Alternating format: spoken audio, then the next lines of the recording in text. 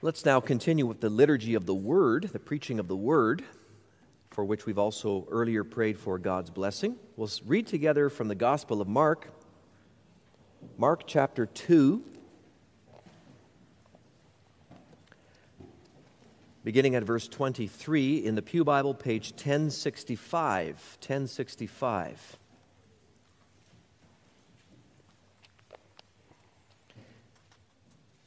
In this reading, the Lord Jesus is confronted by the Pharisees about some of his or his disciples' actions on the Sabbath day.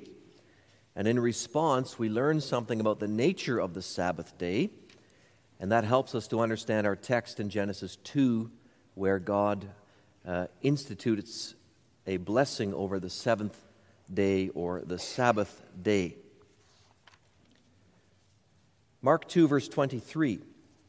One Sabbath, Jesus was going through the grain fields, and as they made their way, his disciples began to pluck heads of grain. And the Pharisees were saying to him, "Look, why are they doing what is not lawful on the Sabbath?" And he said to them, "Have you never read what David did when he was in need and was hungry, he and those who were with him? How he entered the house of God in the time of Abiathar the high priest, and ate the bread of the presence, which it is not lawful for any but the priest to eat, and also gave it to those who were with him? And he said to them, The Sabbath was made for man, not man for the Sabbath. So the Son of Man is Lord even of the Sabbath." Again he entered the synagogue, and a man was there with a withered hand. And they watched Jesus to see whether he would heal him on the Sabbath, so that they might accuse him. And he said to the man with the withered hand, "Come here." And he said to them, "Is it lawful on the Sabbath to do good or to do harm, to save life or to kill?" But they were silent. And he looked around at them with anger, grieved at their hardness of heart, and said to the man, "Stretch out your hand." He stretched it out, and his hand was restored. The Pharisees went out and immediately held counsel with the Herodians against him, how to destroy him. I invite you to turn with me in your Bibles to Genesis 2, continuing our series of sermons on these early chapters of Genesis.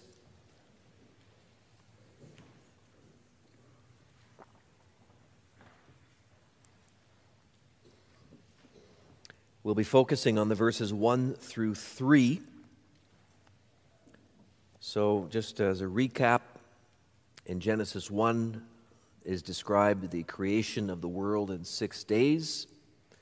And then comes the climax.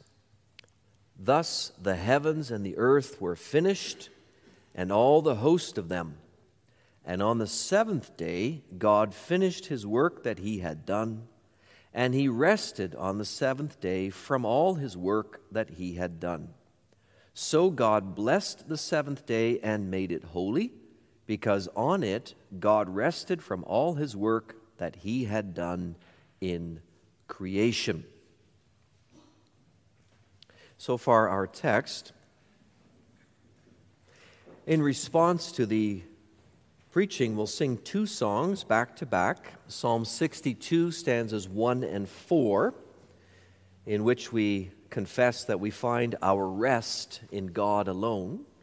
And then we'll sing along with that hymn 7, stanzas 2 and 5, which ties it in with the 4th commandment about the day of rest, the Sabbath day.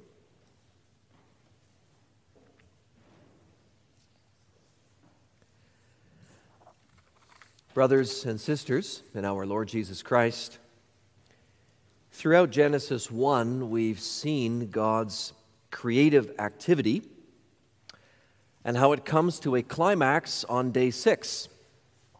In a very pointed and deliberate manner, the Lord took 6 days to create the world, beginning with its foundations, moving on to various life forms, and finally crowning it all with his last creative act, the making of mankind. Man is not only the last of God's works, but also the closest to God himself, for God made man in his own image, we read, in his own likeness, his spiritual likeness. So Genesis 1 ends on a crescendo of God's amazing works.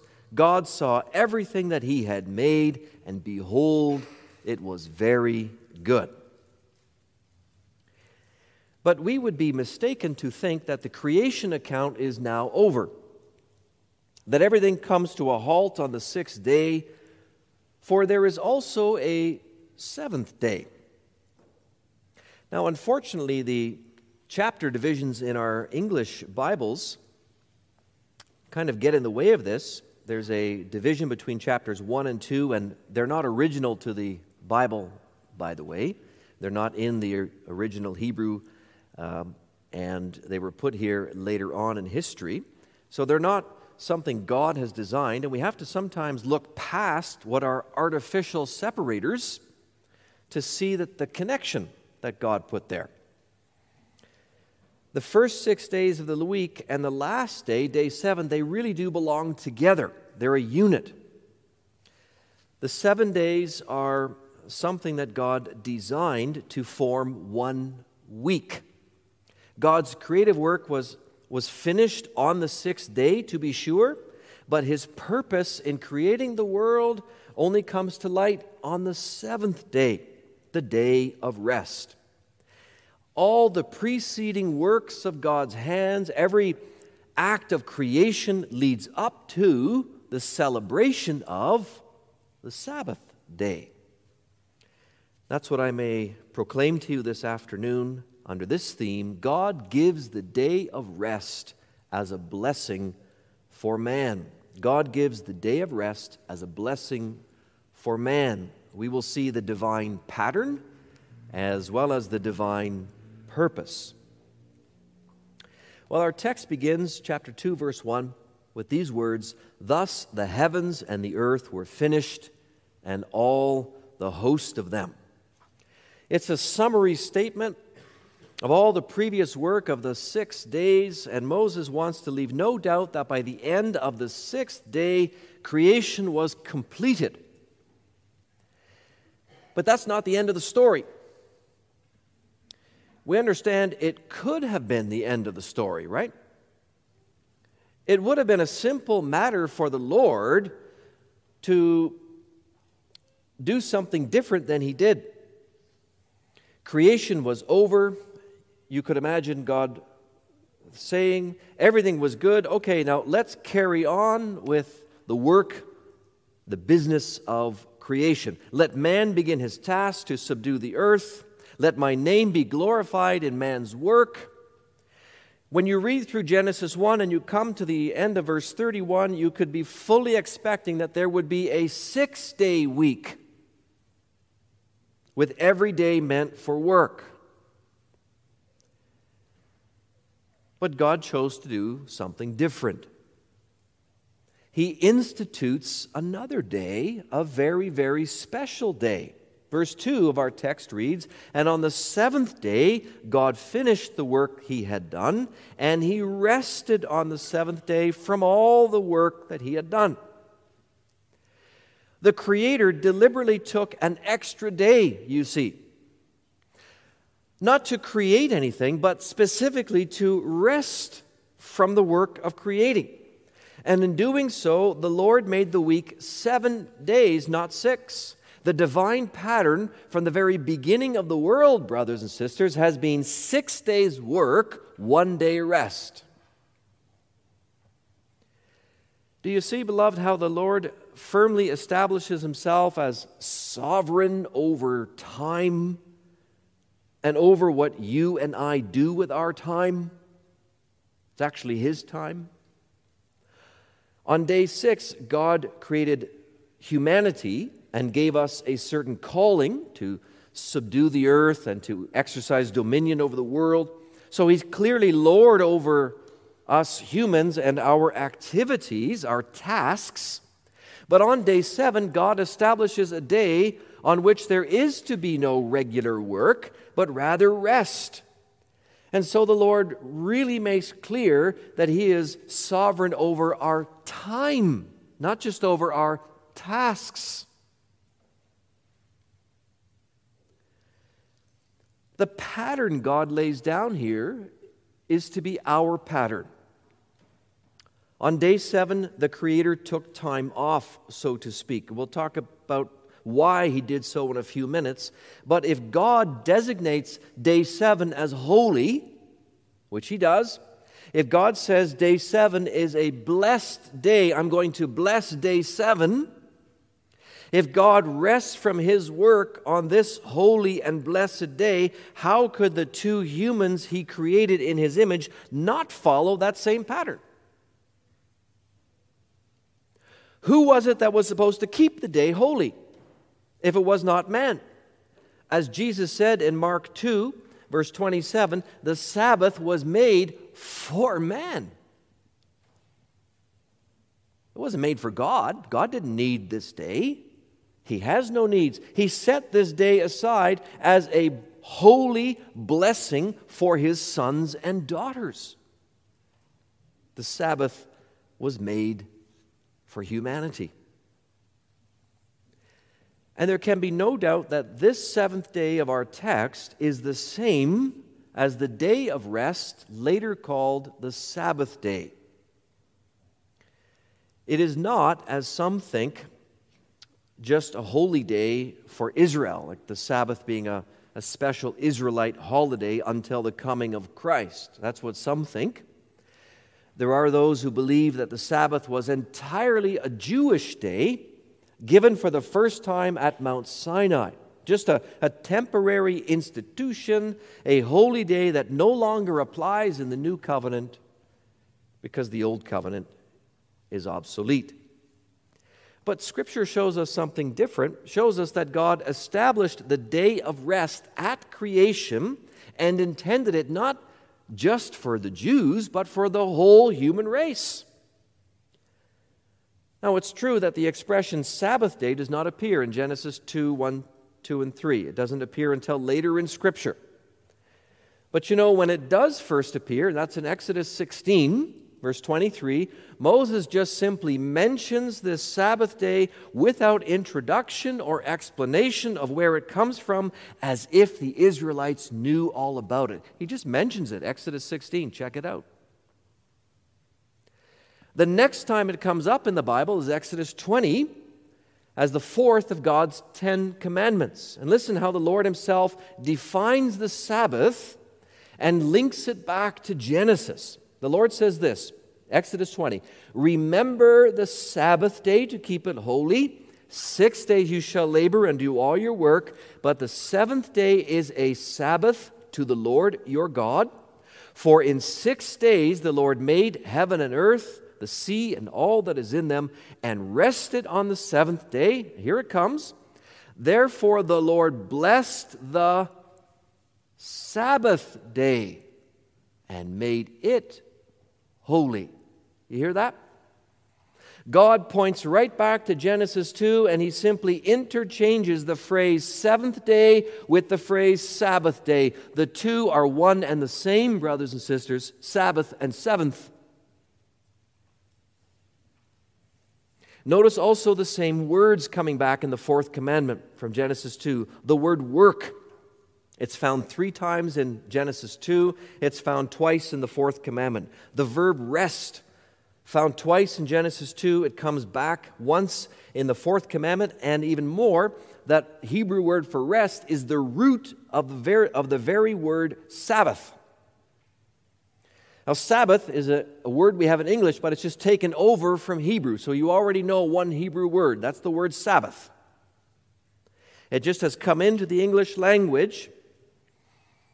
And that word Sabbath means to cease or to rest. So you can quite literally say that God Sabbathed on day 7. And in the fourth commandment commands His people to also Sabbath on day 7. Everything about the fourth commandment harkens back to the seventh day of creation, where God set that seventh day, that Sabbath day, aside as holy and blessed. This means, beloved, that the day of rest carries on also today. Just like the cultural mandate of Genesis 1 and the institution of marriage of Genesis 2 continues so long as this earth continues, so also the pattern of 6 days work, 1 day rest also continues. It's the pattern given by the Creator which all humans are meant to follow. It was never abolished, this pattern, least of all by our Lord Jesus. You know, a lot of people think that Christ put an end to the Sabbath day. But when you read the Gospels, you discover again and again that the Lord Jesus did everything He could to uphold the Sabbath, to honor the Sabbath, to fulfill its true meaning. As we read an example of that from Mark 2 and 3. You see, the Pharisees, the Jewish leaders, they had turned the Sabbath day into something miserable, insisting on do's and don'ts, rule upon rule of their own making, I hasten to add. The rules they are insisting on in Mark 2 are of their own making, as if God actually commanded that people couldn't grind grains from standing stalks in their fingers and eat them on the Sabbath day. That's nonsense, not in the Old Testament laws. The Pharisees made the day such a misery that they would insist people go hungry rather than pick grain from the field and eat it. They considered it unlawful to heal a person on the Sabbath. That's how far gone they were. The Lord never gave such commands. But Jesus showed that of all the days of the week, the Sabbath was to be the day of refreshment, a day of encouragement, a day of restoration for man, especially for God's people who have been redeemed from the slavery to sin. And so He said, let my disciples alone. They can pick the grain and eat. And I'm going to heal this man, whether you think it's right or not, because it's the right thing to do on the Sabbath. So the Lord Jesus didn't demolish or abolish that Sabbath. He upheld it. This divine pattern of 6 days work, 1 day rest has not in its essence changed since creation. It's true that since the fall into sin, the Sabbath has taken on additional significance, but it never lost its original significance.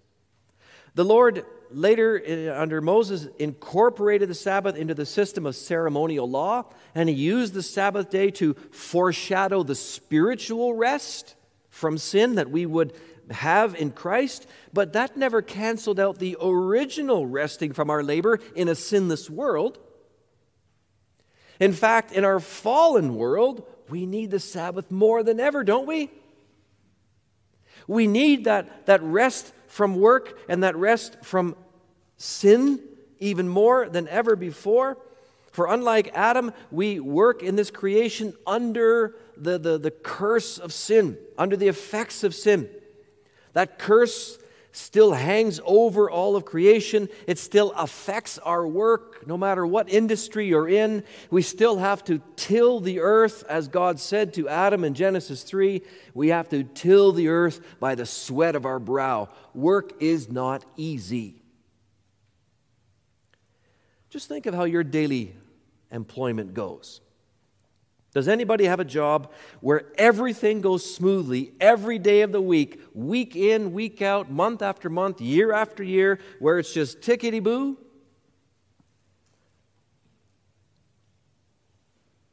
Moms, think of the moms, some of the hardest working people around. They have to manage temperamental and moody children who don't always obey. Managers have to keep in line employees who bicker or complain or who come with their demands or who do inferior work. Mechanics have to wrestle constantly with cantankerous car parts that don't want to get fixed. Students have to struggle at times with math or English or phys ed. Electricians and landscapers, they have to put up with faulty materials or tools or unpleasant workspaces. Salesmen have to deal with supply lines that don't always deliver on time and customers who don't always pay as promised. Truckers have to combat traffic jams and many other things along the way. Is there anybody here or anywhere who will say, my job, it's easy. Every day, piece of cake, no sweat.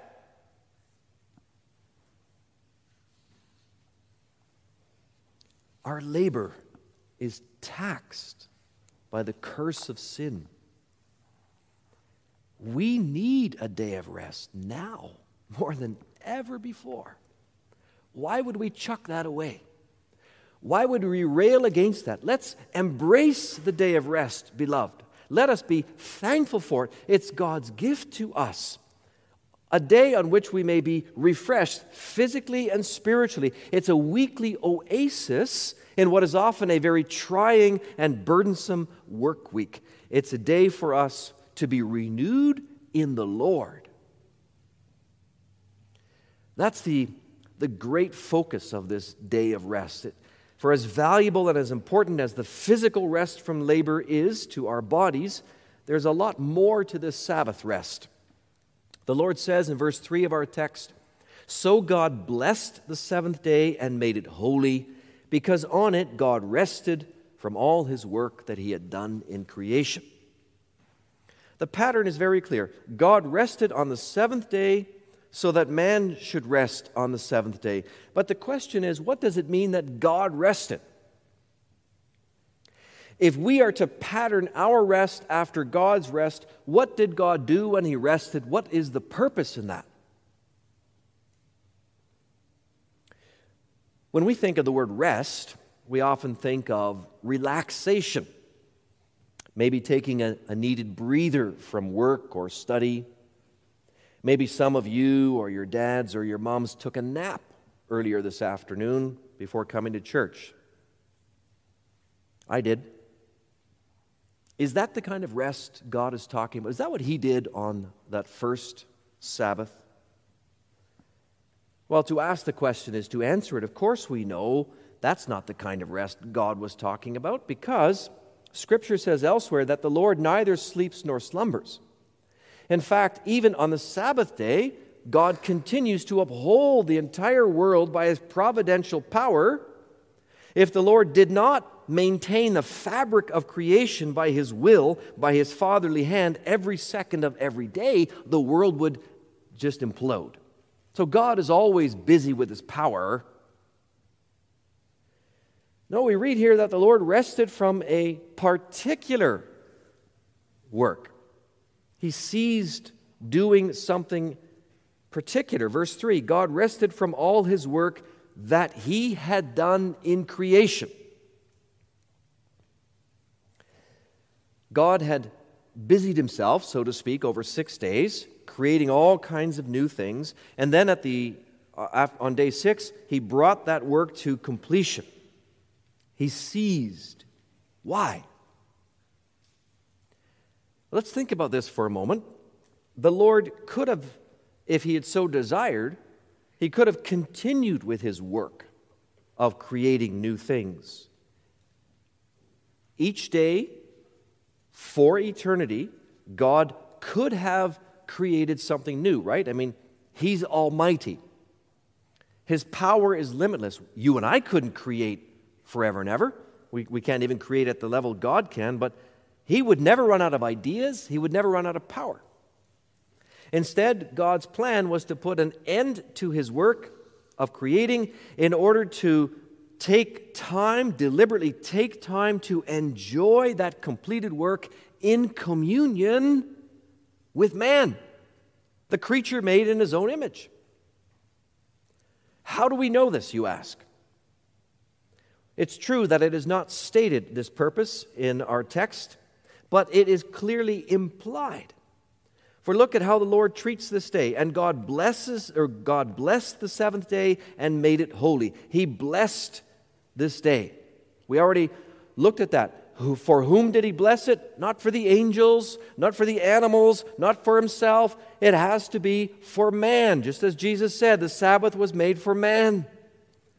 So man is the beneficiary of God's blessing of the seventh day. What does it mean that God blessed the seventh day? Well, God explains it by saying, and made it holy. That's the way that God blessed this day. Well, what's that all about? Something holy in Scripture is something that's dedicated to the Lord. That something is set apart from all other uses it might have had, and it is to be focused on serving the Lord. So day number 7 is a blessed day, for on this day mankind is to give their full attention to the Lord their God. They're to be busy communing with Him. Don't get me wrong, certainly God is to be served on the other 6 days of the week, in all the work of man's hands. But on the Sabbath day, those hands that were working the other 6, those hands have to fall quiet. And the minds which were busy thinking about how to develop creation's potential and subdue the earth and have dominion over the earth, those minds have to go quiet. And all attention needs to be given to the Creator, who has stopped His work to give attention to the creature, man. God dedicated this seventh day where He could spend time with His image, mankind, and where man could worship Him. Personal fellowship. You see, brothers and sisters, this is the great goal. This is the great climax of the creation week. On day 6, we were commanded to work, and our daily labor, that's a good thing, as we talked about that last time. God certainly takes pleasure in our labor when we are working to honor Him, but day 6 is not the final day of creation. The Sabbath is. We are not to work and work and work. Work is a means to a higher end, and that higher end is on day 7. That higher end is to be in fellowship with our God. The Lord wants most of all to take pleasure in man himself. God's work, it led up to the beauty of the Sabbath rest.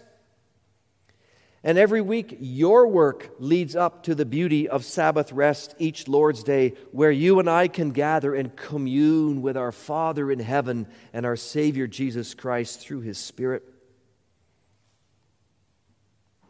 Do you see what a precious gift that is? What an advantage that is to us? The Lord wants man to set down his busyness, to lay down his occupation, his entertainment, his activities, his distractions of the other days. And He wants His sons and daughters to be still in His presence. Your God wants you. Do you want Him?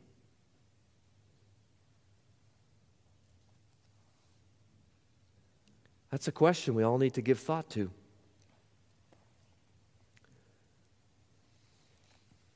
God gave this day of rest in order to enjoy keeping company with you and me. Do we enjoy keeping company with Him? Or does Sunday feel like a drag to you? Something you can't wait to get behind you. You can look at Sunday as either a day of limitations that you are always chafing against, or you can embrace it as a day of opportunity. How do you look at this day? Do you begrudge not working, not going to a sporting event, not going to the movies, not being busy with schoolwork or whatever else? Or do you look forward to a day where all of that is set aside and you can be focused on hearing God speak to you in the worship services, spending time in the company of His people, speaking about the Lord's work and speaking about walking with the Lord. Are you in the habit of thinking and meditating on the Lord and His Word and His world and His people? Or is that an irritation for you? Are Sundays a balm for your soul? Or is it something you wish you didn't have to put up with? Sunday is a holy day, says our text. The day of rest is a holy day to the Lord. To the Lord. It's His day. So if it bugs you that you can't do certain things on that day, what does the Lord really mean to you? It's really a heart test. What does the day of rest mean to you?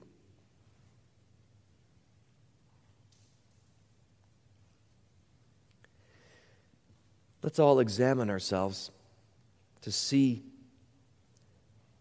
whether we embrace this beautiful gift of the day of rest, whether we see that it's not so much a duty as a privilege. Sometimes people ask, why do we have to go to church twice?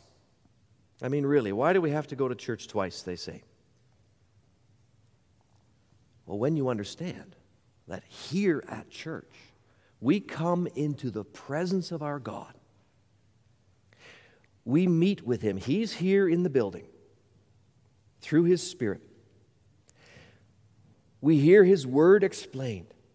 We bring to our God our prayers and our praises. When you understand that coming to church is like stepping for a moment into the Garden of Eden to walk with your God, to talk with your God, Father, Son, and Spirit, together with God's people, then such a question, what does it do? It fades away, right?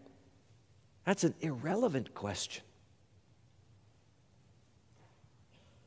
What child of God wouldn't want to spend time in the company of the Lord and His people?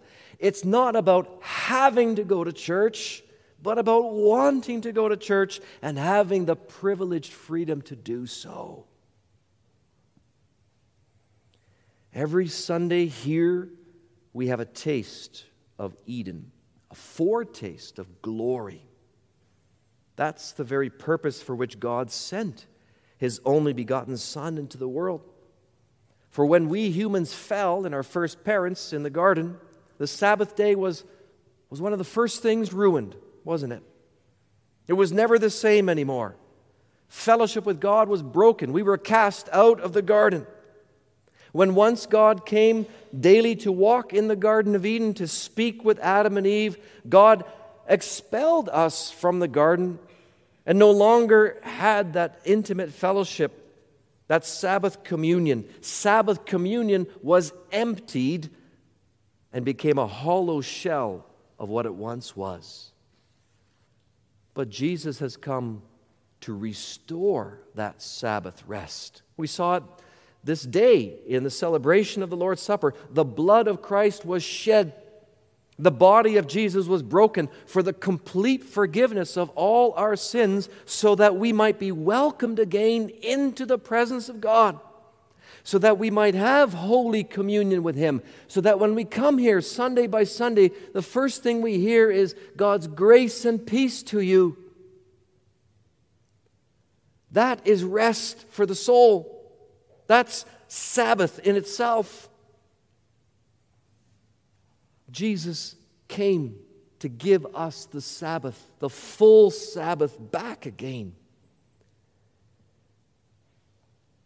You know, when you see it this way, then that question I mentioned a few moments ago, that disappears. And you'll come with a better question. A relevant question, a meaningful question that God Himself will be pleased with. The question will be, what can I do to embrace fellowship with my God on the day of rest? What can I do to maximize the Sabbath rest? How can I get closer to my God on this day? How can I improve my praise of His name? In what ways can I promote fellowship with the Lord in my family, in the church, and even among my neighbors. How can I get people interested in this beautiful Sabbath rest? When that's your perspective, then you will experience the blessedness of the Sabbath, as the Lord gave it from the beginning, a day of deep refreshment in body and soul. Then the Sabbath will be for you a delight, something that gives joy to your soul and brings glory to your God. Amen.